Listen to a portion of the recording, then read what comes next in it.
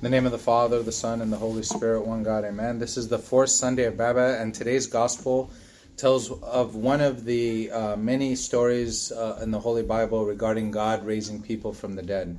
There are many instances recorded in the Bible about this. This isn't the first time, and it wasn't the last time in Scriptures that it was mentioned as well.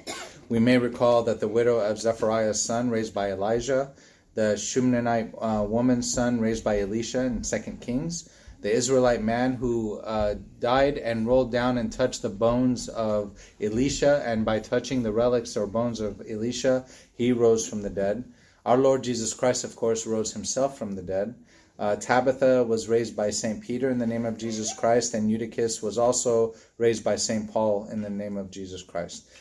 These are recorded in the Bible. Who knows how many others, of course, that were raised from the dead. We know that Jesus Christ our Lord in the Gospels rose 3 people from the dead. Today's Gospel, which is the raising of the widow who lost her husband and now she loses her son, and God raised him from the dead. We know that the ruler of the synagogue's daughter was raised from the dead, and of course Lazarus, which we read a few months ago. The impact of these kind of miracles of God, of our Lord Jesus Christ raising the dead from the dead and bringing them back to life again, these miracles had a huge impact on the society that was there at the time. They were done with great evidence and openly in front of everyone.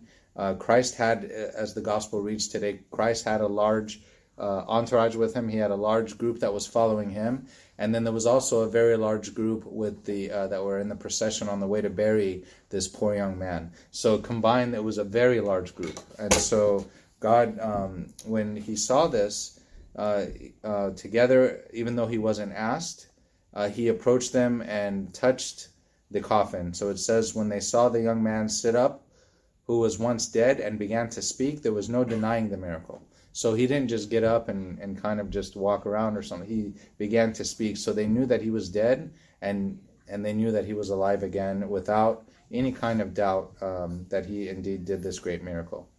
Then it says, then fear came upon all, and they glorified God, saying, a great prophet has risen up among us. God has visited his people, and the report of him went throughout all Judea and the surrounding region. When Christ rose somebody from the dead, it caused this great impact on the society, and many, many believed. It was one of those amazing miracles in Scripture that causes us great wonder and fear when we see something like this, because no one in human history has ever rose people from the dead before, but yet our Lord does it multiple times. But besides being in wonder at these miracles, they point to even greater truths, because he didn't just do these or other miracles of healings or with nature or with cursing the fig tree. He didn't just do those for the sake of the miracle themselves, but to inspire us, right? Or to increase our understanding and to cause positive and long-lasting impacts and changes in our life. Because miracles have different impacts on different people in different ways. Some don't even notice the miracles. Miracles that point to God's existence and providence that occur every day in our lives. And we sometimes have to pause and wonder at it, right?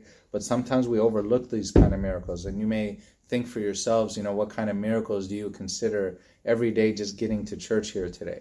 My son and I were driving, and we got pulled over by the police. And I was speeding. I'll have to confess in front of all of you.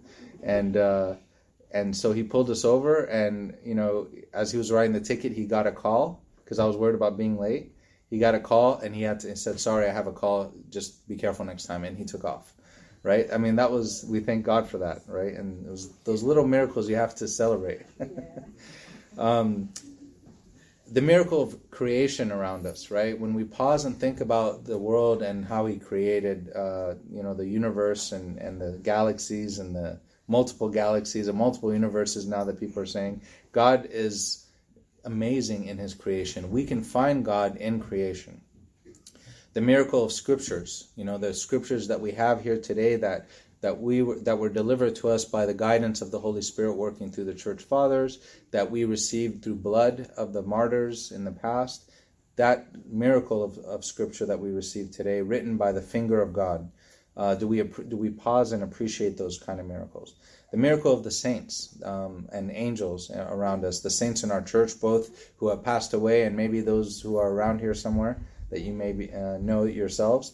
They can converse or read their writings, converse with them, and come to a greater depth in knowing their Creator. These are some of the miracles that are around us every day that we sometimes have to pause and just consider to grow in that depth. Some see miracles and just stand in awe of the miracles. They'll acknowledge the miracle, but they'll stand in awe, and and that's as far as we go. Like when Saint Mary appears, they'll just stand there in awe and zagrat, and they won't really embrace what this miracle really means in their lives. Many even praise God, but are confused as to what the miracles mean and what they point to. Therefore, the effect of the miracle has little impact on their life. There are some who understand the true meaning, yet still resist the truth of the miracle, because they would need to repent because of it.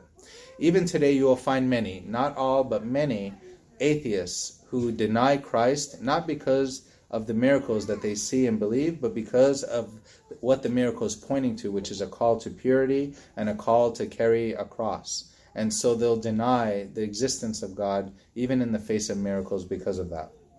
That call for purity is what a miracle can be pointing to.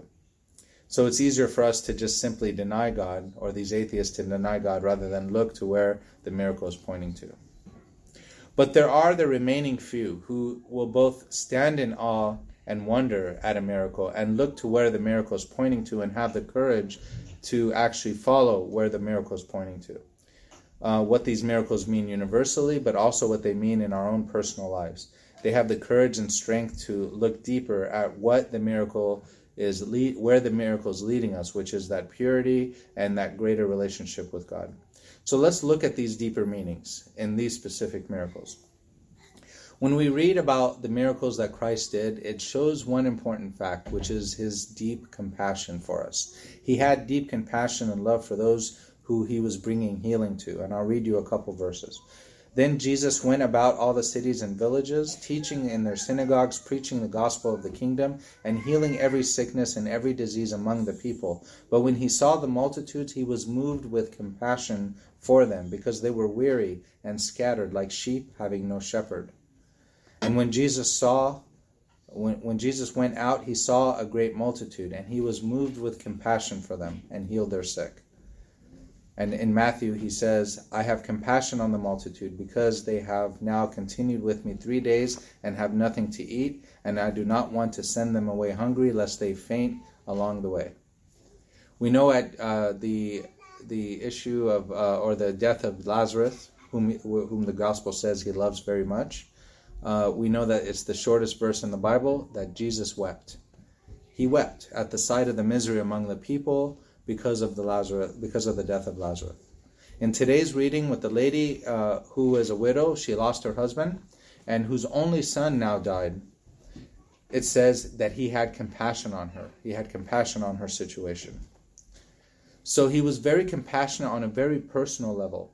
But besides the personal level, we can say that he also was having compassion in the sight of sickness and misery and death that came into the world because of sin. When he sees that, he has that compassion and that love for us on a universal level.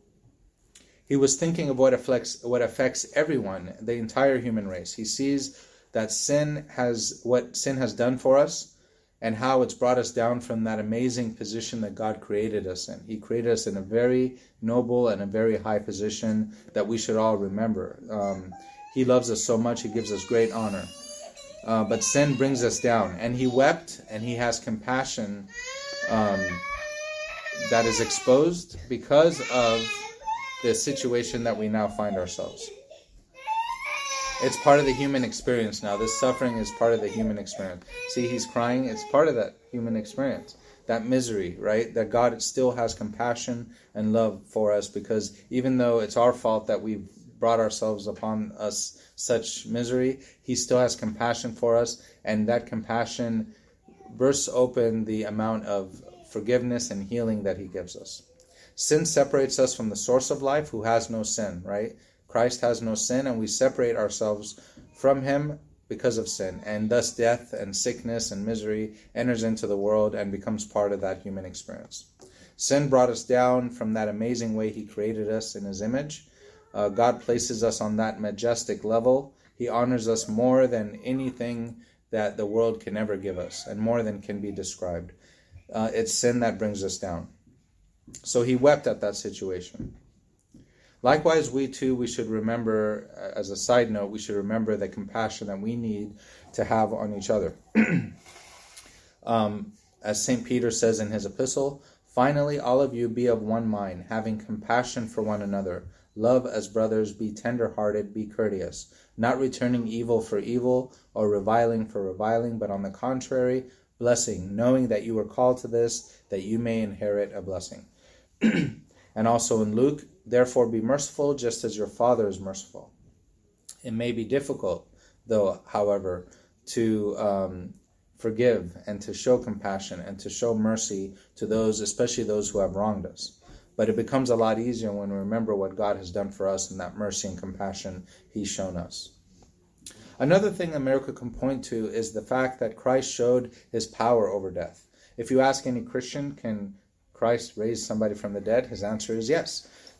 But we should really believe this, right? He did so in the Old Testament. We read in the story of Ezekiel how God showed Ezekiel a field of dead bodies and bones that were all over the field. There were human bodies that were scattered all over the field, multitudes and multitudes of them.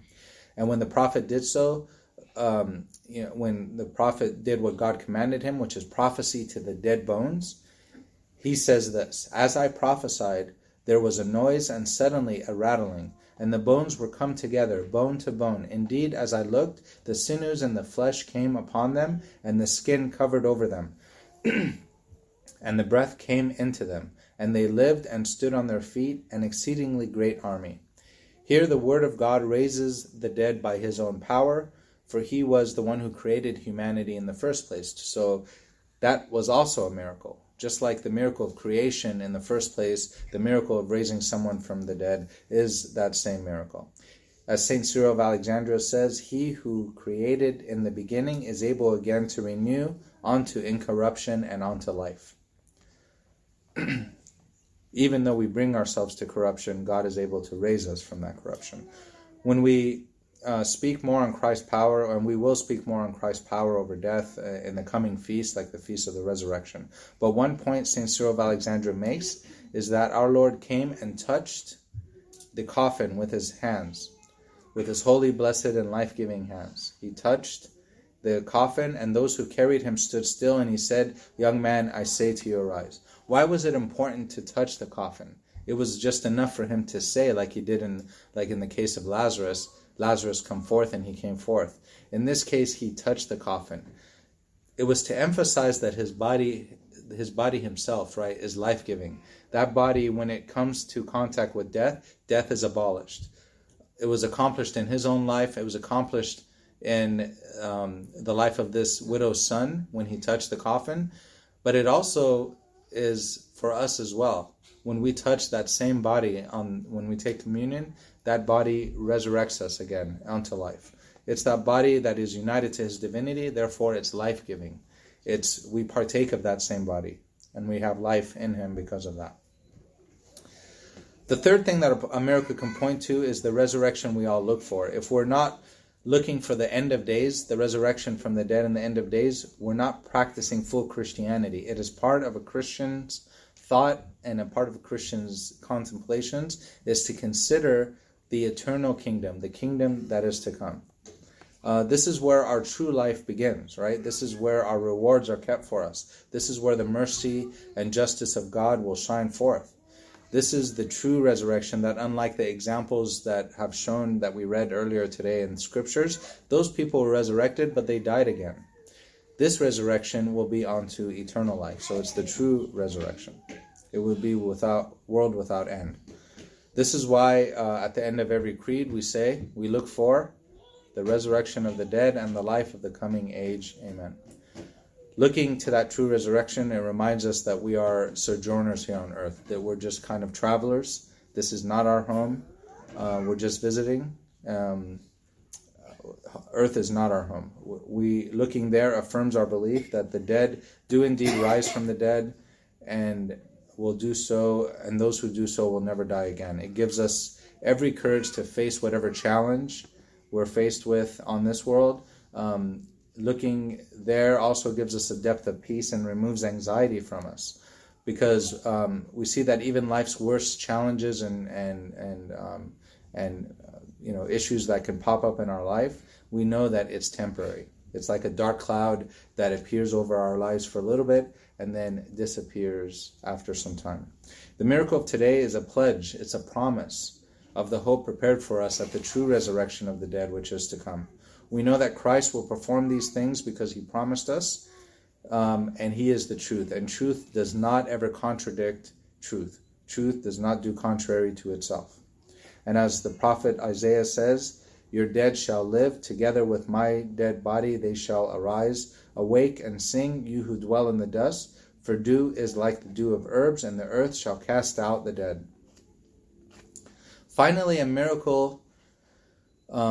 This miracle points to the three stages, this and the other miracles that Christ did among the three people he rose from the dead. We know that he rose three from the dead, right? The daughter of the synagogue, the daughter of the ruler of the synagogue, he raised her when she was still in the house. Today's reading, the daughter of the son of the widow, Christ raised that young son as he was traveling to be buried. And then the third one he raised from the dead was Lazarus. Where did Christ raise him? In the actual tomb. After how many days? 4 days. So he was actually starting to decay already. The people around him said there was probably a stench because of the decay. So he was in the tomb for 4 days, and yet still God rose him from the dead. If sin leads us to death, each of the three scenarios shows us the advancement of sin. This is a nice contemplation by St. Augustine. He raises up the ruler of the synagogue's daughter while she was lying in her house. He raises up, so if we think about that, that is the first stage of sin, where sin has entered into our heart. So we know sin comes through the gates of our senses, right? So we allow ourselves to see things, to hear things. We say things, these kind of things dwell in our thoughts, and the more we dwell on something, the more we gain affection for something, right? When we think about something a lot, we end up loving that thing that we think about a lot. So when we love a sin, that sin, therefore, has now gave fruit. It's that first stage of sin when sin enters into our heart. Christ entered to the scene, though, and rose this synagogue ruler's daughter from the dead, and sin did not have a chance to take root. So when sin knocks on the door, we need to invite Christ into our lives, that it does not take root and bring greater death on us, because it's still a sin, right? It still brings forth death, but not that greater death that we're about to discuss in a second. And Christ will protect and forgive us and raise us up from that sin, that early sin. There's a verse that says, "O daughters of Zion, blessed is he who takes," daughters of Babylon, "blessed is he who takes and dashes your little ones against the rock." Seems kind of cruel, but these little ones will grow up to be warriors that will attack your countries later. So here we should take that as the little sins that exist in our life while they're still weak. We should attack it and kill it before it grows into what we'll talk about, the second two stages of sin. So the second was the widow's son that we read today. He was being carried to be buried to the tomb, and represents sin in a more advanced stage when it actually moves from the heart into action. Okay? Because the things that we've thought about, the things we've seen, we think about. The things we think about goes into our heart. The things that go in our heart reflect in our actions. And so now it's actually given birth to a sin in action. Maybe a sin done once, a sin that has been harbored in our hearts for a long time, and we've actually followed through on it. So when Christ was there, he put his hand on the coffin and stopped those who were delivering it to the tomb, and he raised him from the dead and restored him to his mother. In our lives, we have regrets and mistakes that we've done, and however, with repentance and inviting Christ into the scene, we too, like this young man, the widow's son, will be raised from the dead of our sin and return to our mother, which is the church. With repentance and inviting Christ into the scene, he will raise us up from the sins and restore us to the pleasant company of our mother, the church, and also to our siblings, the saints. To not just be here, but to reap the life-giving benefits that our Holy Mother, our church, has to offer. Then we look at the third stage of sin, which is Lazarus, right? So Lazarus was not only died in a house, but he wasn't just carried to the tomb, but he was buried in the tomb. The rock was put in front. He was in there 4 days. He was stenching from the decay that happens when one dies. He represents the impact sin has in our lives to its fullest measure. When sin, not only we've done it once, but now has become habitual. These sins now are part of our personality. It becomes part of who we are, because we are what we do. And so these sins that we do habitually becomes that worst kind of sin. Sins have weighed us down on such a person like the earth that was weighing down Lazarus, right? Sin has buried him, and his life begins to stink of decay. So our life begins to kind of stink because of, in a spiritual manner, stinks because of the sins that we've done and now has become part of our everyday routine. For example, those who are entangled in crime, those who are entangled in other immoralities, it's become habitual and they do it every day. However, we have to say, even here, when Christ entered into the scene, he raises him up and restores him to his siblings, Mary and Martha, his sister, who made deep supplications for him. We may have seen it with our own very eyes too, that people who have long lived a sinful life have now repented and leading a life of holiness to the best of their ability. People who have been completely habituated in sin, turning and becoming like angels. So of sin itself, there are 3 varieties: in the heart, in deed, and in habit. As it were, 3 kinds of deaths. One, as it were, in the house, when we consent to lust in the heart. A second, now that we read today, as it were, sin that has been taken outside of the gates of our heart, and now allows us to sin, that first time. And then a third, when the mind is pressed down by the force of bad habit, as if buried by a mound of earth, and is now, as it were, like rotting in the tomb. We may be like that, right? We may think of sins that have now, we're like Lazarus. We need somebody to save us from that. And whoever reads the gospel sees that our Lord raises to life all 3 varieties of the dead. And perhaps one can reflect that the difference may be found in the very word of him who raises them. When he says to one occasion, "Damsel, I say to you, arise." And on the other, "Young man," like we read today, "Young man, I say to you, arise." And on the other, when he groaned in the spirit, and again groaned a second time in the spirit, then cried out with a loud voice, "Lazarus, come forth." There is no failure in our ever victorious Lord Jesus Christ when he's invited to take charge in our life. Even when sin has completely buried us, he will bring victory in the same place where there was once defeat. He will restore us to the Father of us all, to our mother, the church, and he'll restore us to the body of Christ, to our siblings, to the angels, to the prophets, to the saints, to the martyrs, to the fathers who have been making deep supplication for us because they love us. So may our Lord Jesus Christ also touch us and raise us from the death of evil works that may have taken root of our life and made it habitual, and may unite us to the assemblies of the saints. To him be glory forever. Amen.